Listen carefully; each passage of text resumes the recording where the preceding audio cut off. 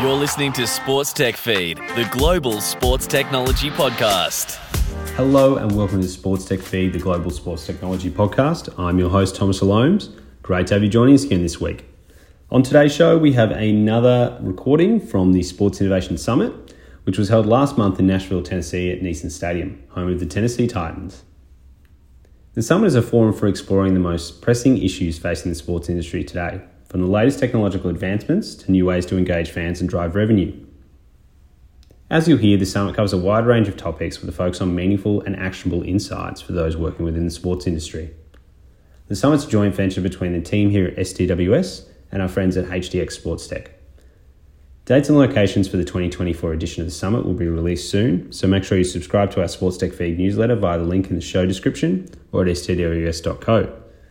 If you're based in the Southern Hemisphere and you missed out on this year's Nashville Summit, then we encourage you to attend the Australia Sports Tech Conference, the Southern Hemisphere's largest and most respected sports technology industry event. This year's edition is happening on Thursday, August 31st in Brisbane, Queensland. An agenda, tickets and more information are available at stws.co. Now over to our guests on fan engagement and immersive experiences. Have the opportunity to have a conversation here with Courtney Jeffries and Stephi Blank. Courtney is with Virtual, Stephi is with WIT Sports. Want to kind of follow a similar format and kind of, if you can start with the conversation with your background, education, experiences, and kind of how you got to where you are now, we'll kind of take it from there. Sounds good. So then I can start with the reciprocal shout out to Jared, because I went to WashU in St. Louis undergrad. I studied film and media studies, Arabic, and math, none of which led to my career now. So that is really exciting. I graduated and actually became a teacher, because that's what I thought I wanted to do. I taught middle school special education in the South Bronx for 2 years.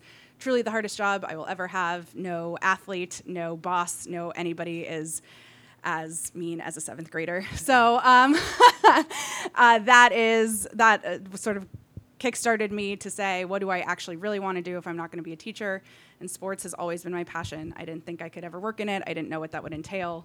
Got a foot in the door at an agency and helping sports sponsorship deals, very traditional background. Then really wanted to learn more about the digital space, so left sports, went to entertainment where I focused on digital only, email marketing, paid social, organic social, content creation, all of that. Then I was very fortunate, but the New York Yankees came a-calling, and I was recruited and went there for 4.5 years where I led digital and social. Then through a friend who had worked at the New York Mets, who then went to the Brooklyn Nets, ended up at the Nets as the leading integrated marketing, where I was responsible for helping revenue-driving initiatives in the marketing space. And in doing so, I was pitched by a lot of vendors and made a lot of decisions. I was the vendor queen, as they called me there.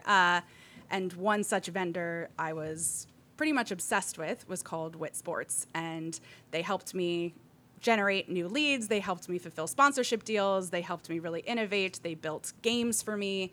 And it was the coolest vendor I'd ever worked with. And I said at one point, I think maybe this is the space for me to go into next, since I don't really want to work for a team anymore. And Viti, my boss and friend, said, come on board, we'll create something for you. And I've been there now the last almost 6 months.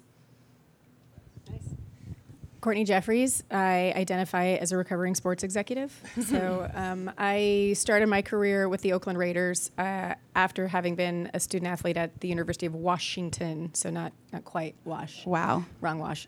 Well, we have the New York connection, the Washington connection is there. Right? Yeah. And I went to grad school at the University of San Francisco thinking that I was going to be an athletic director and go into collegiate sports. So after the Raiders, I actually went to the Pac-12.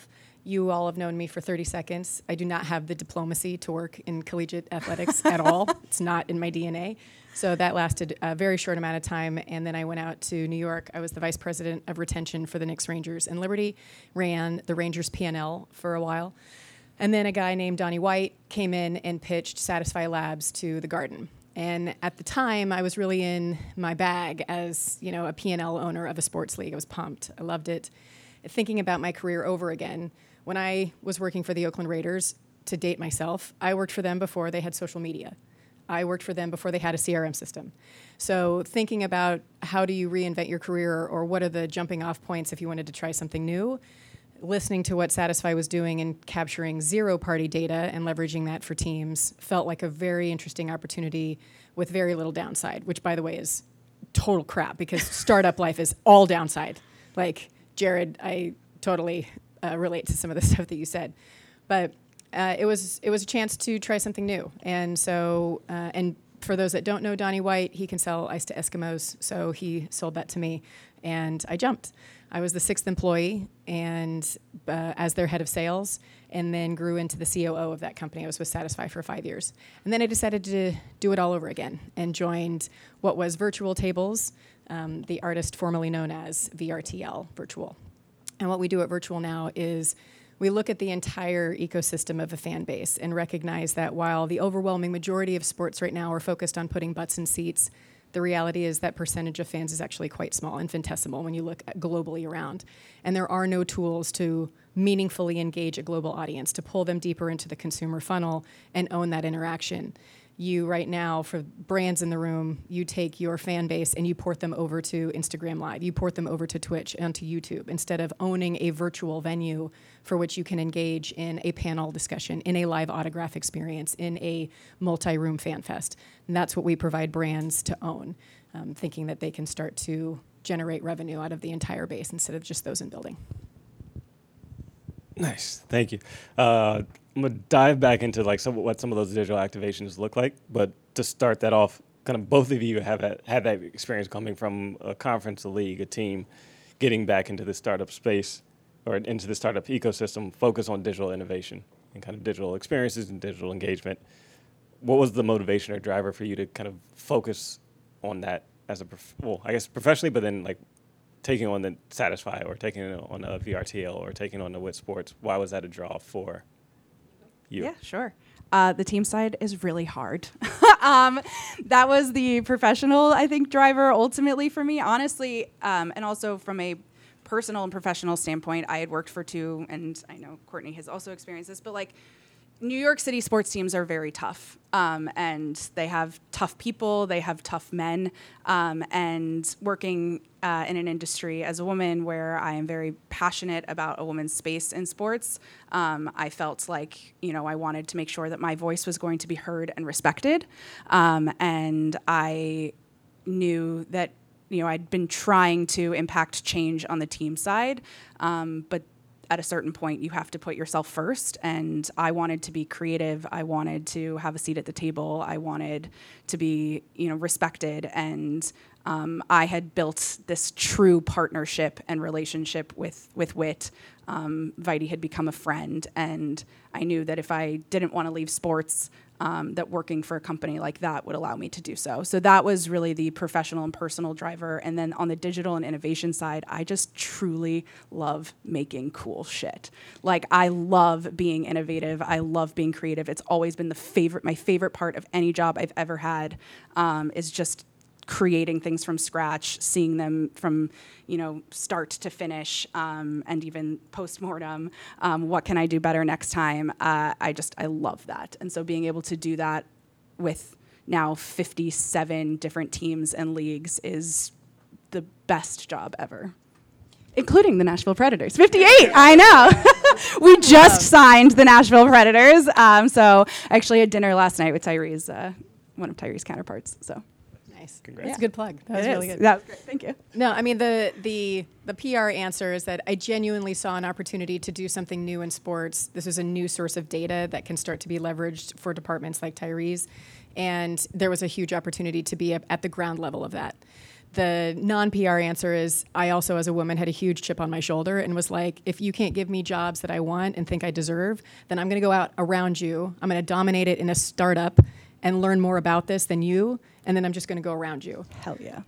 Haven't made my way around yet because, again, I did it again and went to startup. But no, I mean, it's I was on a panel at ALSD, and somebody asked a question about, and it was a panel about innovation. And the question was how we all felt about Apple wearables, and do we think that that's going to impact us or impact the innovation? And for me, I look at any brand or any team in live entertainment, not just sports, that are trying to push the envelope of new and exciting access of moments in fandom, not just a game itself, but what keeps people connected to a brand as being really imperative for anybody that wants to be creative.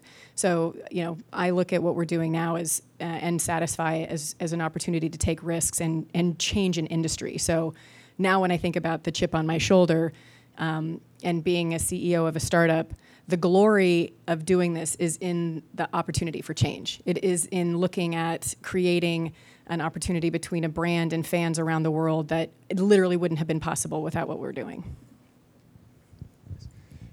Going back to some of the digital activations with VRTL and WIT Sports, can you dive into some of that, whether it's like My Cause, My Cleats, or the virtual T-shirt toss, or the full fan fest that you've been able to do and meet and greets that you've been able to do with different clubs or organizations? Sure. Well, I actually ran into at MLC Connect our Browns client, so I think they're a good one to start with because they are amazing at this. So they just, I'm sure maybe many of you saw this, they unveiled a new Dog Pound logo over the last month or so. They ran a bunch of different initiatives where they started with a bracket that fans could vote on what type of dog the Browns are. Then the second piece of that was once a Mastiff was decided, then fans could submit their own designs for a new Dog Pound logo featuring a Mastiff.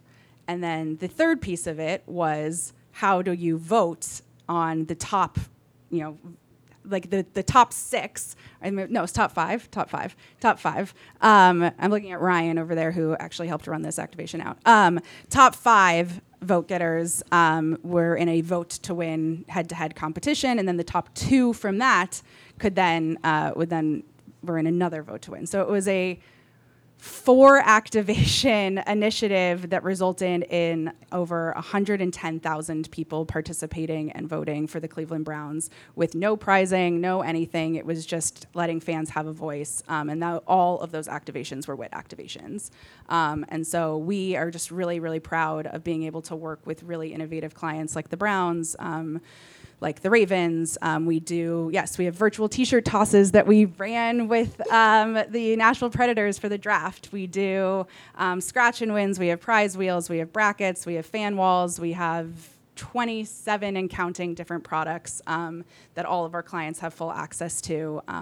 We also build arcade games, which is something I did at the Brooklyn Nets that we just actually ran out for the Super Bowl this year with the NFL. Diana Flores flag football, had a flag football commercial at halftime, and so we built a flag football run with it runner game where people were chasing Diana Flores, and so we launched that with the NFL. We do it all, and similar to Rachel, we do not say no, much to a fault. So we try to be solutions-oriented and create, again, really cool shit for really cool people. Michael in the previous panel talked about not just doing something for the sake of it or not checking a cool box, right? Having it be purposeful. And, for us, what we've built is a virtual venue. So depending on what your KPIs are, that's the initiative that we want to help support. And it's allowed us to be incredibly agile from a WNBA team to an F1 team. Typically speaking in sports, we recognize that maybe they don't use the same tools because maybe their budgets are different or maybe they don't have the same initiatives. And we pride ourselves on the fact that is our solution scales to both. So in taking Williams Racing, for example, those guys don't give a shit about selling tickets. They don't have season ticket holders. They're focused on the top of the fan funnel and knowing out of the 500 million fans worldwide, thanks to Drive to Survive, who belongs to them. So they use our platform in a sweepstakes model. They say, who belongs to us, join our database, and enter to win for a live autograph experience with our driver on our platform. That's 17,000 new names to database from across 125 different countries. They have done 15 events with us. None of them have been in the United States. All of them have been around the world, including Bahrain, which I absolutely had to look up on a map. But then you go to the other end of the spectrum. Minnesota Vikings have one of the highest season ticket holder rates in the country, as well as highest season ticket attendance rates. They don't really need our help selling tickets either, but their net promoter score is not where they want it to be. So they've used us to start creating value-add experiences for season ticket holders. First event we did for them was the children of their season ticket holders coming on platform to the tune of 400 for a panel discussion with 3 players, and then they got to get in line for an autograph with one of the 3 players while watching a first look of their Hard Knocks episode behind the scenes. So 2 very different activations, 2 very different KPIs, both supported on our platform. As you're having those conversations for those activations, are there like certain business units that understand or don't understand the value add that you're bringing to the table, and then how do you kind of navigate those conversations? Sure. So With frustration. Rachel talked about silos in her conversation, and I think that's something that we desperately try to break down because our platform works across every business unit. So we directly integrate into CRM systems, so we work really closely with BI teams. We also have progressive profiling on all of our activations. So again, we work very closely with BI teams. We do a lot of partnership activations, so a lot of our entree into teams is through the partnership team, and then ultimately we are generating 110,000 new leads for the Cleveland Browns and building fan engagement platforms. So marketing loves us, and we work with all of the marketing teams. So our goal is to have those people in every single business unit want to work with us, be excited to get on the phone with us and talk to us, because that's what we really pride ourselves on. I lead our service team, which is Ryan included, and we just really like being creative and like working with our partners. And so we try to do it all. But yeah, those are probably the 3 business units that we truly focus on, but with the hope of maybe expanding to more. Who knows?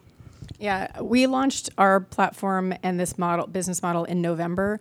So for us, there's a bit more of an imperative to get volume and usage. So we are really shameless at saying yes to things and, smaller contract sizes, activations. But from a industry trend standpoint, Nate and I were talking about this earlier, when I worked for the Raiders, it wasn't unusual for brands to not own their own venue. That was totally normal. You would never think that today, right? Brands want to own every touch point of their fan engagement. You're starting to see that trend trickle over with the regional sport network battles, right? They want to own all of that component. So shouldn't they own the virtual venue where they engage global fans, right? And so from a trend standpoint, I'm really excited about the proposition of engaging those departments to say, great, you're taking over your broadcast opportunities and your media rights. Why don't you also pair it with an interactive platform that allows you to engage with those fans beyond just talking at them, which will be very exciting for us. But otherwise, very similar to you, revenue generating departments that need new assets to engage fans and have it work for them with that kind of flexibility. And you mentioned, 27 different products? Almost 28. We're working on 28 and probably more. We actually just launched it with the Boston Bruins this week. The Centennial, whatever. Keep going.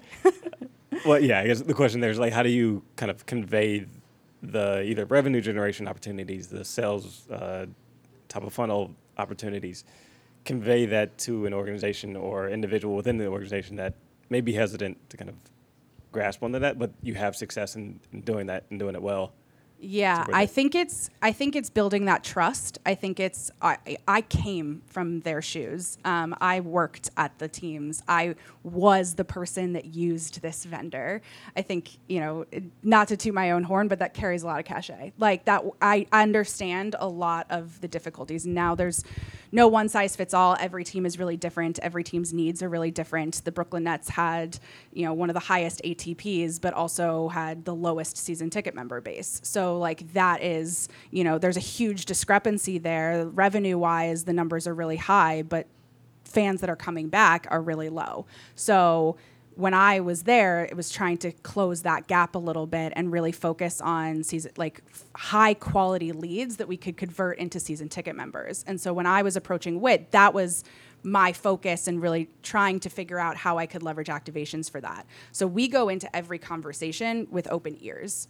Our goal is not to convince anybody of anything. It is to listen to what their needs are and what their problems are. And every department is going to be different, right? Tyree talked about it, BI's objectives at the beginning of the year might be very different than sponsorships objectives or even the ticket sales objectives. They might not always be the same. And so our sort of the way our platform works and the way our model works is that, I don't really care who's paying for what from a budget standpoint. It can come from multiple different departments, but we want to make sure that every single person in this company can use us and leverage us, and we can do things for them. So just because we're running this thing for marketing doesn't mean we wouldn't necessarily run this thing for BI or this thing for partnership. And we can also make it so that everyone is happy and we're running something that fits all of their needs.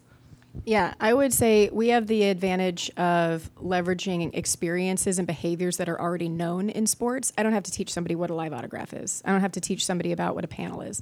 The difference on our platform, though, is because of the flexibility in our particular model, it does allow brands to serialize those experiences more. Anybody that's in this room that's on a brand side, you're maybe doing between 2 to 5 tentpole events every year. And if we're really honest with ourselves, the same hardcore fans show up at all of those events, don't they? It's not necessarily innovative for the fans that don't show up. And by the way, those that miss it, we're not really doing anything to create value add there. They missed it, they missed it.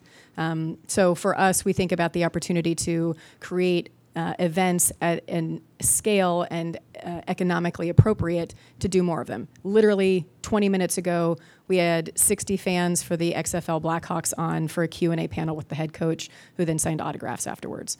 The other lever that we play into is creating a more communal feel out of the experience that you don't necessarily get with in-person, meaning I can take fans from all over that would never show up in person. They just physically can't. They either are booster groups from outside or they are fans from around the world. That's a big deal for us to leverage because there's a global initiative. And I love what you said about working in different departments, because the community relations department, who typically has no budget, who typically doesn't have the benefits perhaps of an analytics team, they don't necessarily have the fun tools to engage. The Norwich Canaries, who, by the way, I love. Canaries don't really strike the fear as like a mascot for me, like a predator, right? But they use us to expand their community initiative. They only put kids on platform to meet players, right? Like that's literally how they start creating value add for the different departments that work for them. I guess where I wanted to take the conversation next was kind of what would you mentioned both having to create the opportunities for yourselves and then finding opportunities within organizations to kind of not necessarily convey the value add of the product or service, but this is something that can help and enhance your offering and extend services in a way. What would you like to see kind of change and kind of evolve as you're kind of pushing these initiatives? Like on the team side, or yeah. I mean, I still have maybe a little PTSD from the team side. I'm only 6 months out after being there for so long. But I think teams, I'm going to just keep quoting Rachel because she had some really quotable lines in her talk. She's good. She's a good one. But she talked about the silos, and she talked about also like change is really tough on sports teams. They don't always like it. So a team can claim, oh, I'm so innovative. Like, we're amazing. We are the most innovative in the entire insert league here. But like, they just want that as their attribute that people might think of them as, but they're inherently not internally. There's still old white men controlling these teams that don't understand a lot of the verbiage that we're using and a lot of the details that we're talking about and a lot of the things that we're trying to do. And so there are going to be constant brick walls. And I think that just understanding that and figuring out the ways around them or the ways over them and not giving up is important. And so we want to arm our allies and what I call foes, friends of WIT, internally with everything that they could possibly need in order to be able to tackle those brick walls, and we will do it with them. They are not alone in that fight. We've heard a lot about your legal team. There's we understand what those pitfalls are, and we want to be there, and we are that true partner, and I think that is what we want to provide and what I was looking for on the team side too. I love what you said, by the way. I just feel like that was a mic drop. That was, it was phenomenal. I would say, just strictly speaking on the business side, domestically speaking, I'm really growing weary of the head of marketing really only focusing on the fans in building. I'm not suggesting that we shouldn't. I absolutely agree that buildings should be packed. They're expensive. There's all of that. But when we think about marketing, and when you look at what European soccer clubs are doing, for example, like marketing for them means global fan, it means global engagement. I think if I'm going to get really mouthy, the domestic sports teams here, U.S. pro sports teams, have just said, hey, league, you handle the global fan. And you do it with streaming, you do it with media, you do it with tentpole events like the Super Bowl, like, the Final Four, et cetera. Like, it's not really imperative for the team to care. And I won't make everybody raise their hand as I did in Indianapolis at ALSD, but if you think about, do you know what the value is, the lifetime value of a fan in your building? Now I want you to tell me what the lifetime value of your fan who lives in Germany is.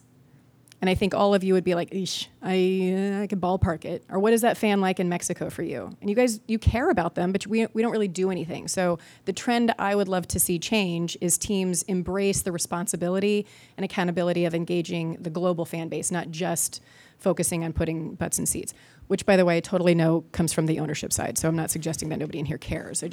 That is the trend I'd love to see. Just take some notes. I like that one. We've got a lot of mic drops up here. Yeah, we're like just getting real I know, mouthy. we This is are. great. Okay. Is there a domestic team that's doing well? From a global engagement standpoint, no, right? And that's not to say that that's wrong. That's just not where their priority is. Whereas Williams Racing, for the Aiden Lyons, for those that have experience with, he used to run NFL events. Like, his job is like, I want to know who everybody in the world belongs to us. Like, that was the imperative of why he signed up with us. Wolverhampton Wolves is a client. And those guys literally have a player from Korea on their team, and they put him on platform to meet fans in Korea to grow their base there. I love what the NFL is doing in their marketing to expand into different countries. Showing up and playing a game, like if you build it, they will come, for me is a little bit disenfranchised. It should be your baseline of the minimum event effort. What can you do more of, right? Are there any initiatives that you're working towards, like on that front, that you want to, I guess, highlight or kind of promote? As far as like growing the game, or other leagues, governing bodies, with FIFA, with the World Cup coming here in 2026, opportunities to explore that with Major League Soccer now to start to create like a roadmap into that. Are you looking at opportunities there? And then also to kind of piggyback like your global international expansion, are you both focused on international opportunities, and kind of to what degree? Go ahead. Okay. I'll start. So this is all credit to, I'll shout her out because she is amazing. And if you don't know Kim Ferguson at the Ravens, she is just a gem. But anyway, Kim Ferguson had this idea that she wanted to do. She's head of fan engagement for the Baltimore Ravens. And she wanted to create a fan map that fans could virtually plant their flag and become members of the Ravens flock. They call their fans the flock. So for the playoffs last year, we created, and it was just U.S., but we created a fan map that fans all across the country could virtually plant their Ravens flock flag and create a dynamic social share image that they could share out that they had joined the flock.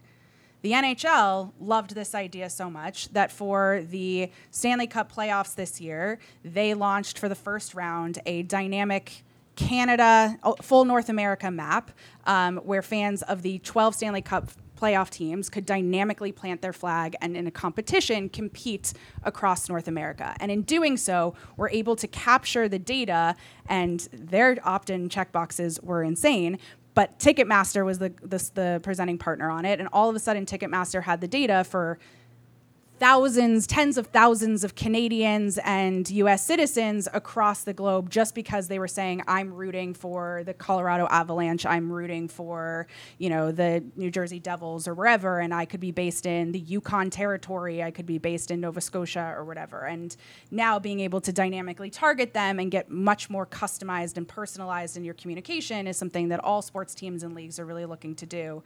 And so that's something that we're really focused on going into the coming year and the following year, is expanding that fan map product and other products into how do we really, really, really target those international fans, and then really on that progressive profiling element that I spoke about earlier. But how do we layer people that are repeat customers and avid fans of a team?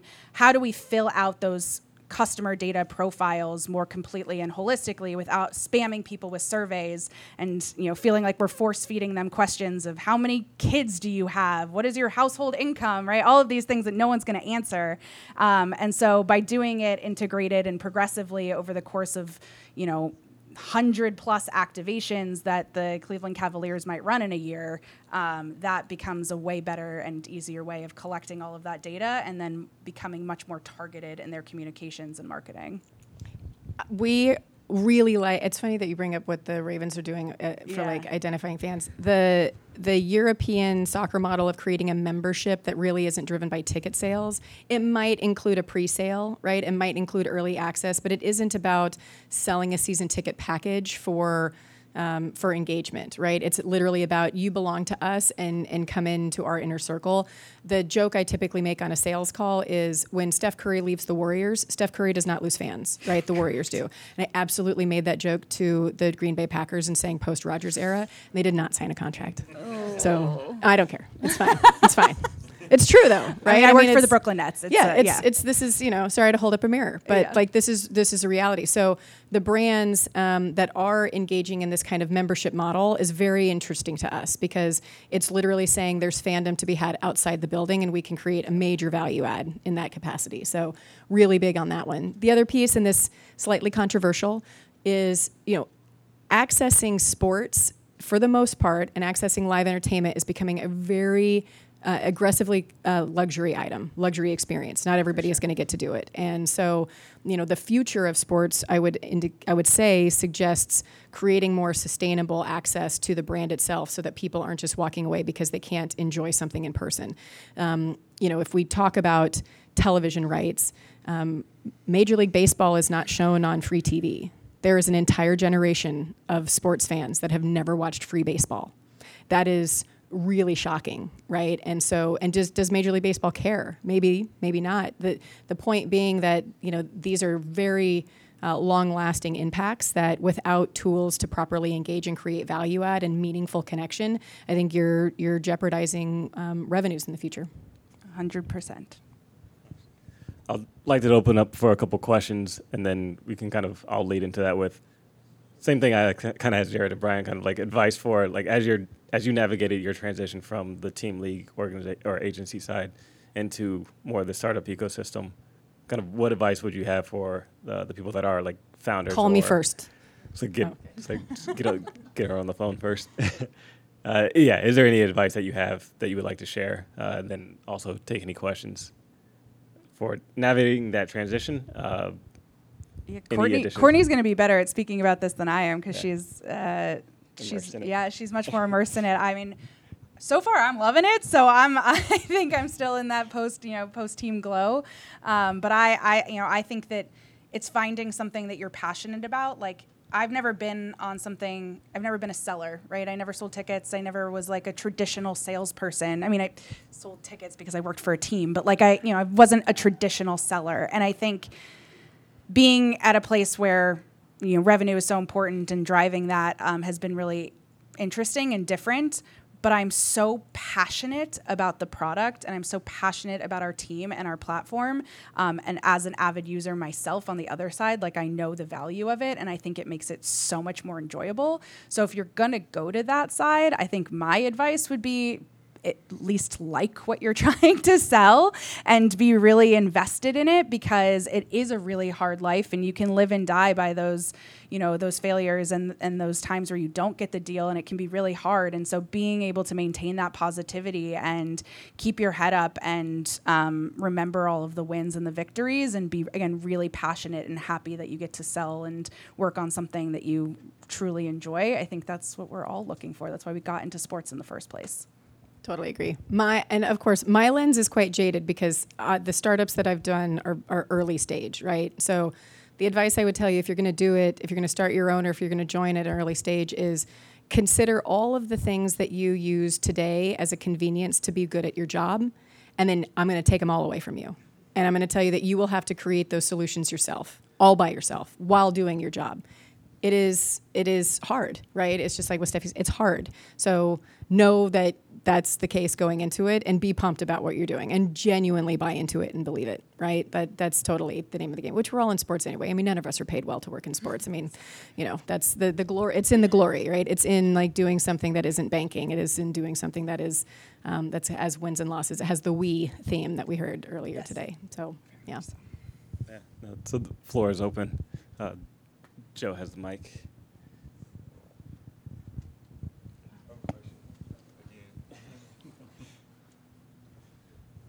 Yes, it's me again. So this is for Steffi. Yeah. So Thank you for getting my name right. Of course, I have a complicated name, Kari, so a lot of people don't get it. All good. So FanCam, they seem like they get a lot of data from the actual stadiums with people actually sitting in the seats. With your activations and the digital activations that you put on, are you all looking to pull data and then use that data to make and apply it to people who have hired you, and so they can make business decisions? Yes. Okay. Sure. That's the short answer. The more well-rounded answer is that it's really dependent on team. So whatever the team is looking for is what we can provide. So every activation that we have is completely customizable based on the team. So the Ravens, I spoke about them already. They are extremely invested and very interested in SMS. Texting is like their platform. So every single activation that we run has custom checkboxes for SMS and has a phone number field so that they can capture that, right? We work with Playfly, which has a bunch of colleges and universities, and so their checkboxes are really distinct and different as well because they need Playfly communications and things like that. The Cleveland Cavaliers are extremely savvy when it comes to their data and BI, so they were the impetus behind progressive profiling. They were like, if we're running all of these activations and we're completely integrated into their Salesforce so that anytime a net new lead comes in from a WIT activation, they can instantly send them on an email journey sent through their CRM. Like, they are extremely savvy, but they want more information. So instead of every activation having a series of questions, it's okay, we can track this email address. We already have X and X field in Salesforce marked off for them. So let's now present them with this question. Who's their favorite player? What is their jersey size? Whatever it might be that seems innocuous, but helps the Cavs continue to build out this profile for this customer. So the more activations they run, the more data that they collect.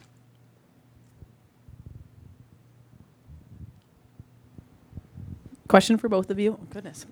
Given that you guys are working with a lot of groups outside of the four, let's throw MLS in their 5 major leagues, and then also looking outside the U.S., outside of reaching the global fan, like you talked about, Court, what are some things that you think these teams are doing well that the 5 major leagues really aren't, given oftentimes they have their fan base, they're established? What are some successes and things that you see that you think you're learning from outside of those 5? You can go first. Yeah, I mean, the XFL is literally trying to create a brand and fan base out of nothing. And so it's been great to be a partner of theirs and grow with them and absolutely go through the pain points.